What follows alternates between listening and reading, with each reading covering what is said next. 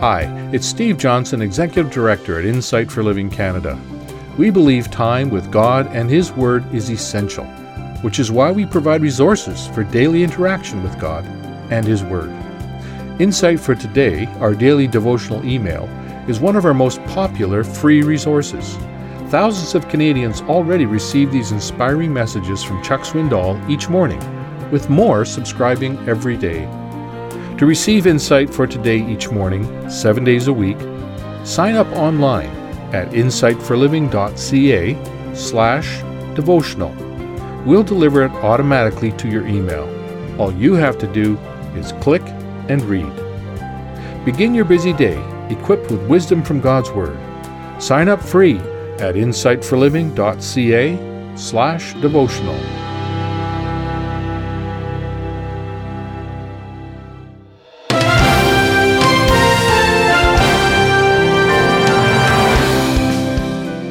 Imagine going on a hike. You're walking along a trail when all of a sudden a stranger comes up alongside you. He's a spiritual man, mysterious, and he engages you in a startling conversation. Today on Insight for Living, Chuck Swindoll describes such an encounter. The details are recorded in Luke chapter 24. This true story gives us a picture of the way God connects with us today. The details should inspire us to cultivate greater sensitivity to His presence in the ordinary moments of our day. Chuck titled today's message, Encountering Jesus Along Life's Road.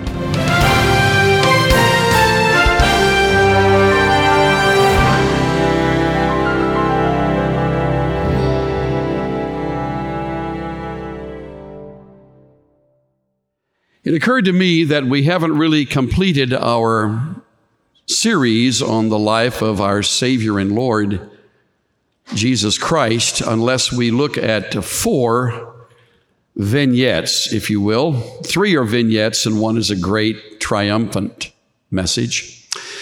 Jesus ministers to a small group on a road, which we will look at today in Luke 24, and then on a sea, the Sea of Galilee in John 21, and then on a mountain before He ascends back to the Father, and finally He comes for us in the clouds, where after the sound of the trumpet and the voice of the archangel, the Lord Himself descends from heaven with a shout, and those who have died in Christ will be caught up, and we who are alive will be caught up with them to meet the Lord in the air. That will be our final message on the series.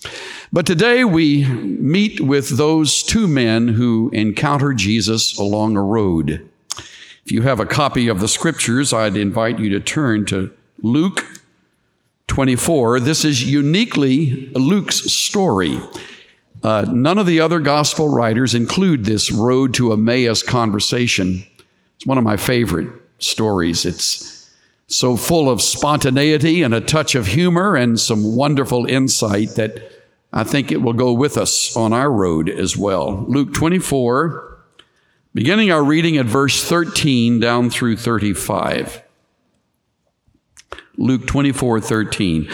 And behold, 2 of them were going that very day to a village named Emmaus, which was about 7 miles from Jerusalem. And they were conversing with each other about all these things which had taken place. And it came about that while they were conversing and discussing, Jesus Himself approached and began traveling with them. But their eyes were prevented from recognizing Him. And He said to them, "What are these words that you are exchanging with one another as you are walking?" And they stood still, looking sad. And one of them, named Cleopas, answered and said to Him, "Are you the only one visiting Jerusalem and unaware of the things which have happened here in these days?" And He said to them, "What things?" And they said to Him, "The things about Jesus the Nazarene, who was a prophet, mighty in deed and word in the sight of God and all the people, and how the chief priests and our rulers delivered him up to the sentence of death and crucified him. But we were hoping that it was he who was going to redeem Israel. Indeed, besides all this, it is the third day since these things happened. But also some women among us amazed us.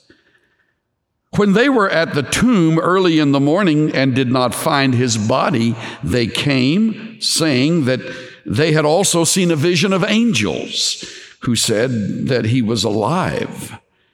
And some of those who were with us went to the tomb and found it just exactly as the women also had said, but him they did not see. And he said to them, O foolish men and slow of heart to believe in all that the prophets have spoken.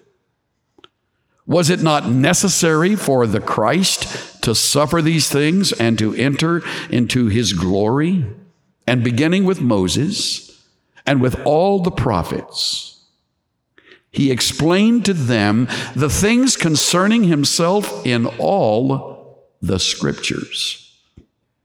And they approached the village where they were going, and he acted as though he would go farther. And they urged him, saying, Stay with us, for it is getting toward evening, and the day is now nearly over. And he went in to stay with them. And it came about that when he had reclined at table with them, he took the bread and blessed it, and breaking it, he began giving it to them. And their eyes were opened, and they recognized him, and he vanished from their sight.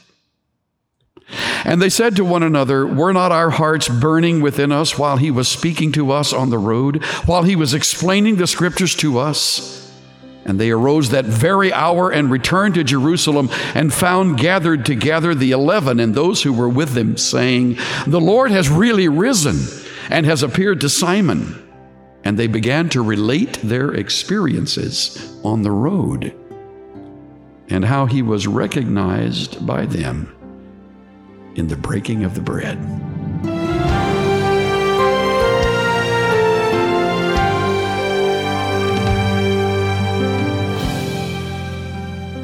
You're listening to Insight for Living.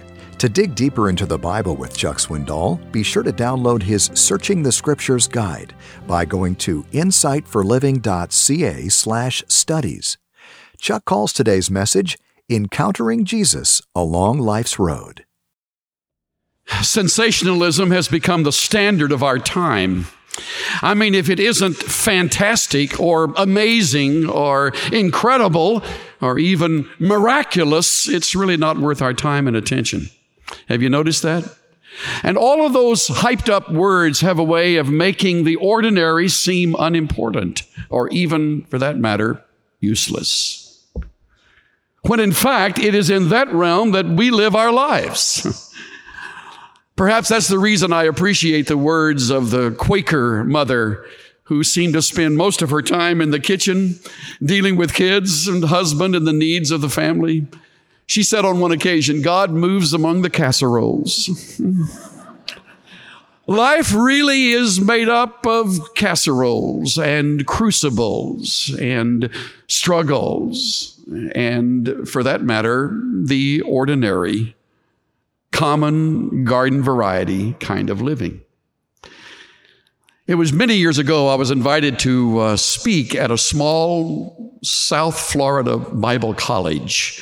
I had never been there before, but I knew the school was in need. Its president had fallen morally, and his son had taken up the leadership of the school, and it was sort of struggling to make it.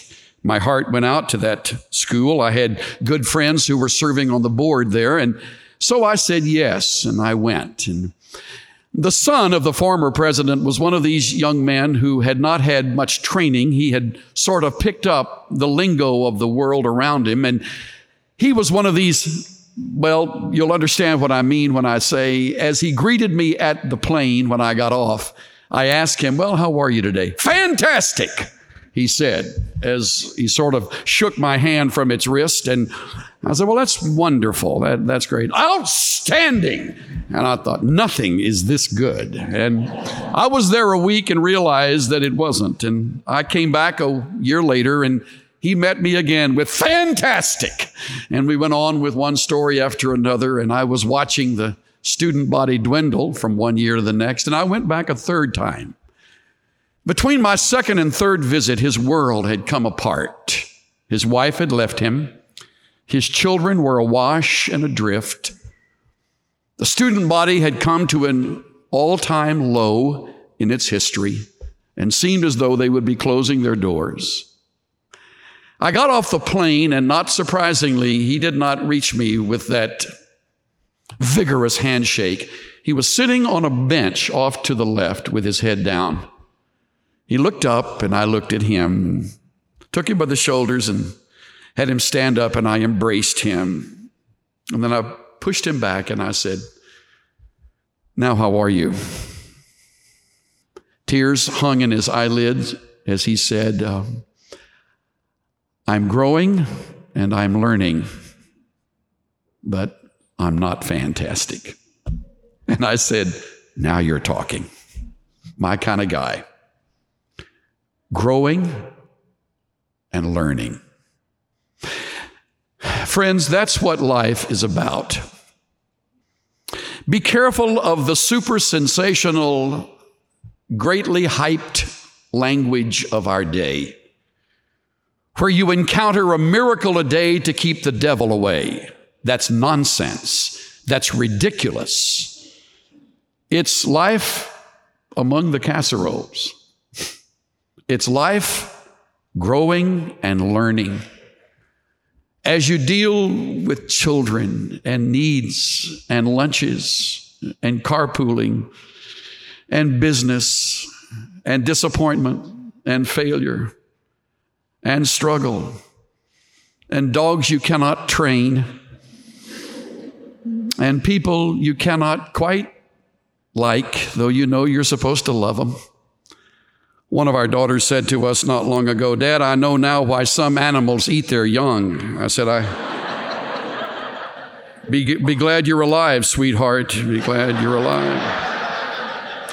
All of this brings us very naturally to this wonderful, wonderful narrative in Luke 24. I love this story because there is no hype. In fact, there was no reason for hype. He had died, hadn't he? I mean, this was after that morning, and they hadn't seen him. The last time his followers had seen him, those who cared enough to stick around, he hung limp and lifeless and bloody on a Roman cross, dead. A few noble and courageous followers had the kindness to wrap his body and place him in a borrowed tomb, roll the stone in front of it to keep the predators out, or some fool who would steal his body and later claim a resurrection. It was over, done with, curtains.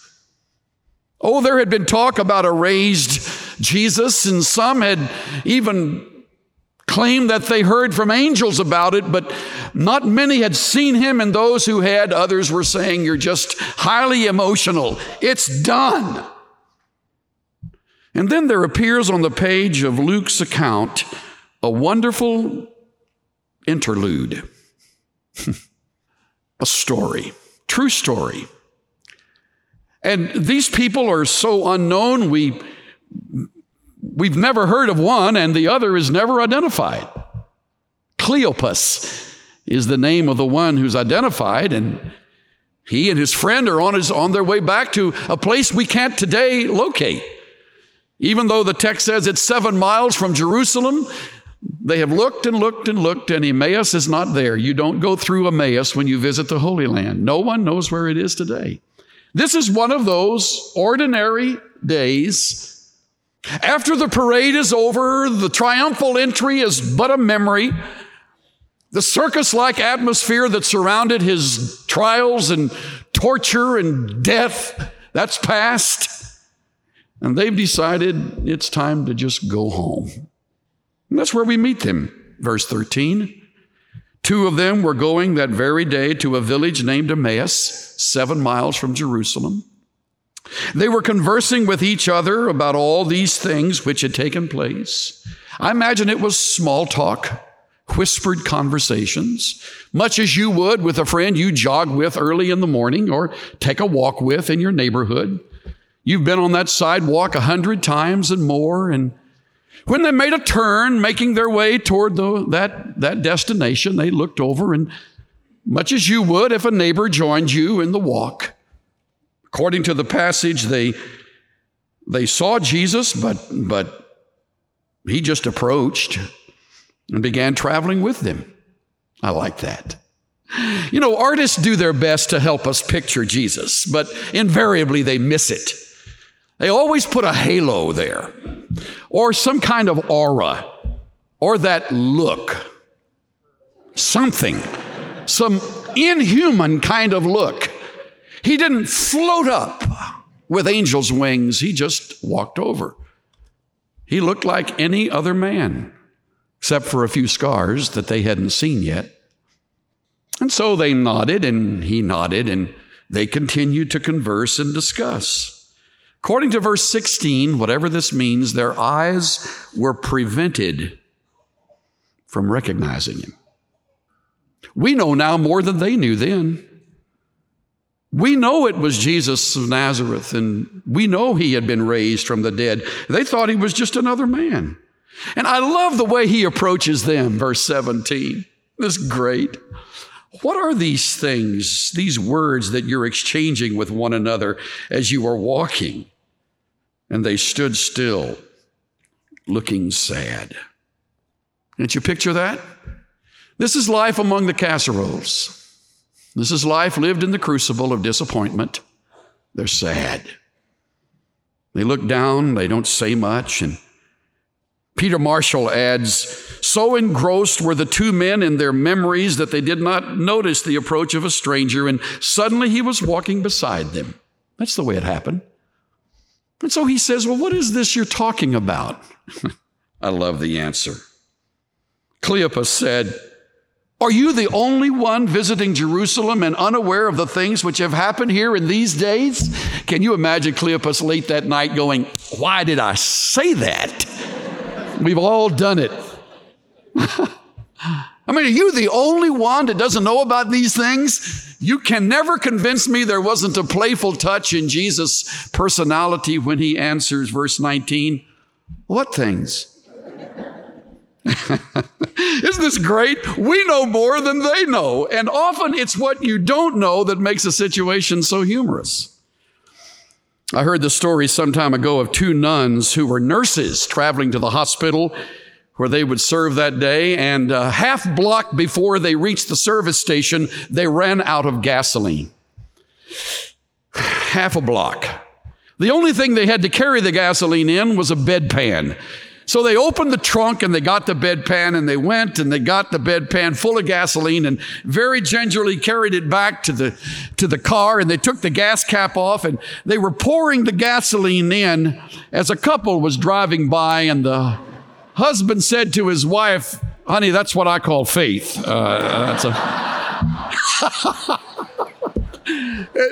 It's often what you don't know that makes a situation so funny. They don't know that it's Jesus of Nazareth.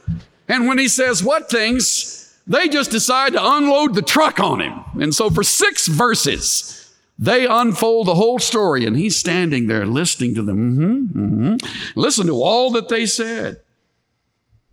The things of Jesus of Nazareth, who was a mighty prophet in deed and word in the sight of God and all the people. Oh, yeah. And how the chief priests and our rulers delivered him up to the sentence of death and crucified him. Don't miss the next comment. But we were hoping it was he who was going to redeem Israel. That's what we wanted. We wanted to get out from under this Roman yoke. And he didn't even do that. That's why we're sad. Indeed, beside all this, it's the 3rd day since these things happened. Why'd they say that? Because in 3 days he said he would come back, and they haven't seen him. I mean, it's been 3 days. and he's not back. It's over. It's done with. That's why we're sad. There were some women among us who amazed us, saying while they were at the tomb early in the morning, we didn't find the body. They came saying that they had seen a vision of angels who said he was alive, and some of those who were with us went to the tomb and found it exactly as the women said, but him they didn't see. So there's a little bit of disbelief in it, isn't there? You know, they said this, she said that, these folks say this, angel visions, you know, we're going home. I don't want to hurry over that too quickly. I want you to locate verse 20, verse 21 once again. I want you to notice, first of all, their viewpoint was strictly human viewpoint. The chief priests and our rulers delivered him up to be crucified. There's not a word about the living God. There's not a comment about God's plan as had been revealed in the scriptures. It was all what happened to us now. It was all, look at this circumstance in which we find ourselves. Look at this impossible situation. And of all things, our rulers were behind the plan. And he's been nailed to a cross. It's done with. All human viewpoint. 21, I mentioned earlier, they have a political agenda. We had wanted to be redeemed as a nation. Didn't happen. And the end of verse 21 says, it's the third day since this happened. They never found his body. It's over. Nothing left. Let me pause here and say that often in the midst of your everyday life, on everyday road kind of existence, you'll get caught in this sort of slump. It's called a funk in our day. You kind of drop into a funk. And nothing's working. Your viewpoint is horizontal. People begin to mean more to you than they should. The Lord is sort of eclipsed. The heavens are brass. And there's no hope in sight. Your dreams are shattered. Your hopes are dashed. And life is turned into just a tube of toothpaste. That's it. That's where they are. 25. Look at verse 25. Remember, they don't know who he is, but suddenly this stranger becomes an instructor. Oh, foolish men and slow of heart to believe all that the prophets have spoken. Man, you missed something in your human viewpoint. God planned it this way. Was it not necessary for the Christ, which is another word for Messiah, anointed one, Christos? Was it not necessary for the anointed one to suffer these things and to enter to his glory? Isn't that what the Lord planned? Let me show you a different response. After the Holy Spirit has come, after their eyes have been opened, go to Acts chapter 2. Acts 2. You'll love this. If you don't, you should. Look at verse 22 of Acts 2. This is Peter, who earlier has denied him 3 times. Now that he's repented and the Lord has brought him back to a place of service in the new church, look at Peter's words. Look at the difference. 2:22 of Acts. Men of Israel, listen to these words. Jesus the Nazarene, a man attested to you by God with miracles and wonders and signs which God performed through him in your midst, just as you yourselves know, this man, watch now, delivered up by the predetermined plan and foreknowledge of God. That is the right perspective. It wasn't just another death. It wasn't the result of the chief priests and rulers. It was the predetermined plan of Almighty Sovereign God. And they missed it in their discouragement and depression. The predetermined and foreknowledge plan of God you nailed to a cross by the hands of godless men and put him to death. Go a chapter further in Acts, chapter 3, verse 18. But the things which God announced beforehand by the mouth of all the prophets that his Christ should suffer, he has thus fulfilled. Isn't that terrific? This isn't just an afterthought. This isn't the result of men's working. This is God's plan unfolding. The people who thought they were playing such a significant role, such as Pontius Pilate, just a piece of lint on the page of prophecy. It's just part of what God planned. Get out of the way, Pilate. I have a plan that's unfolding, and it's called the redemption of individuals, not the release of Israel from Rome. In life, when it looks like things are out of control, it is running the course that God predestined to occur, and don't you doubt it. God's predetermined plan is running its course. If you doubt that, you'll become sad and depressed. If you remember that, it will make all the difference in your perspective.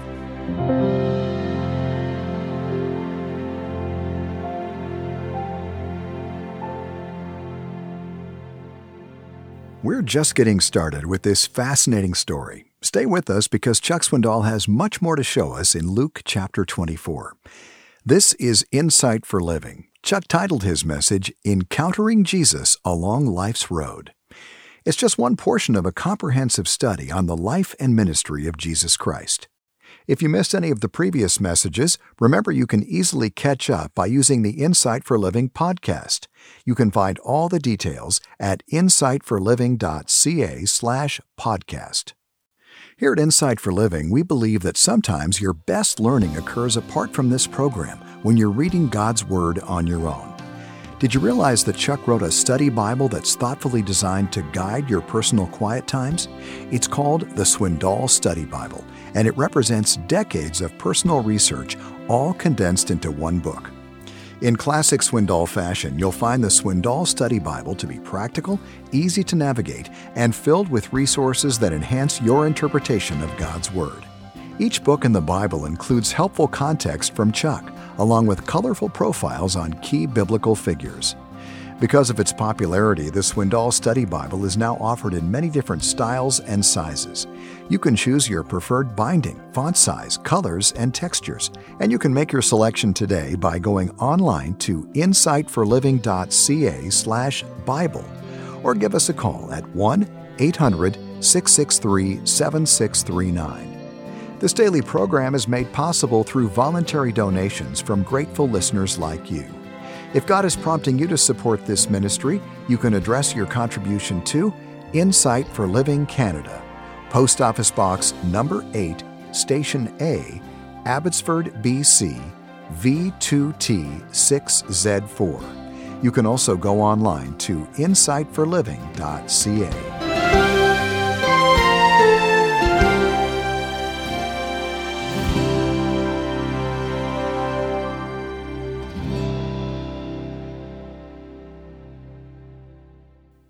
I'm Bill Meyer. Chuck Swindoll continues to describe the surprising encounter between Jesus and two men on their way to Emmaus. Tomorrow on Insight for Living.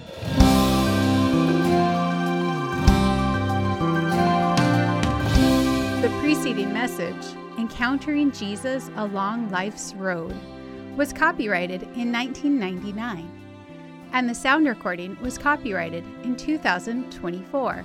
By Charles R. Swindoll, Incorporated. All rights are reserved worldwide. Duplication of copyrighted material for commercial use is strictly prohibited.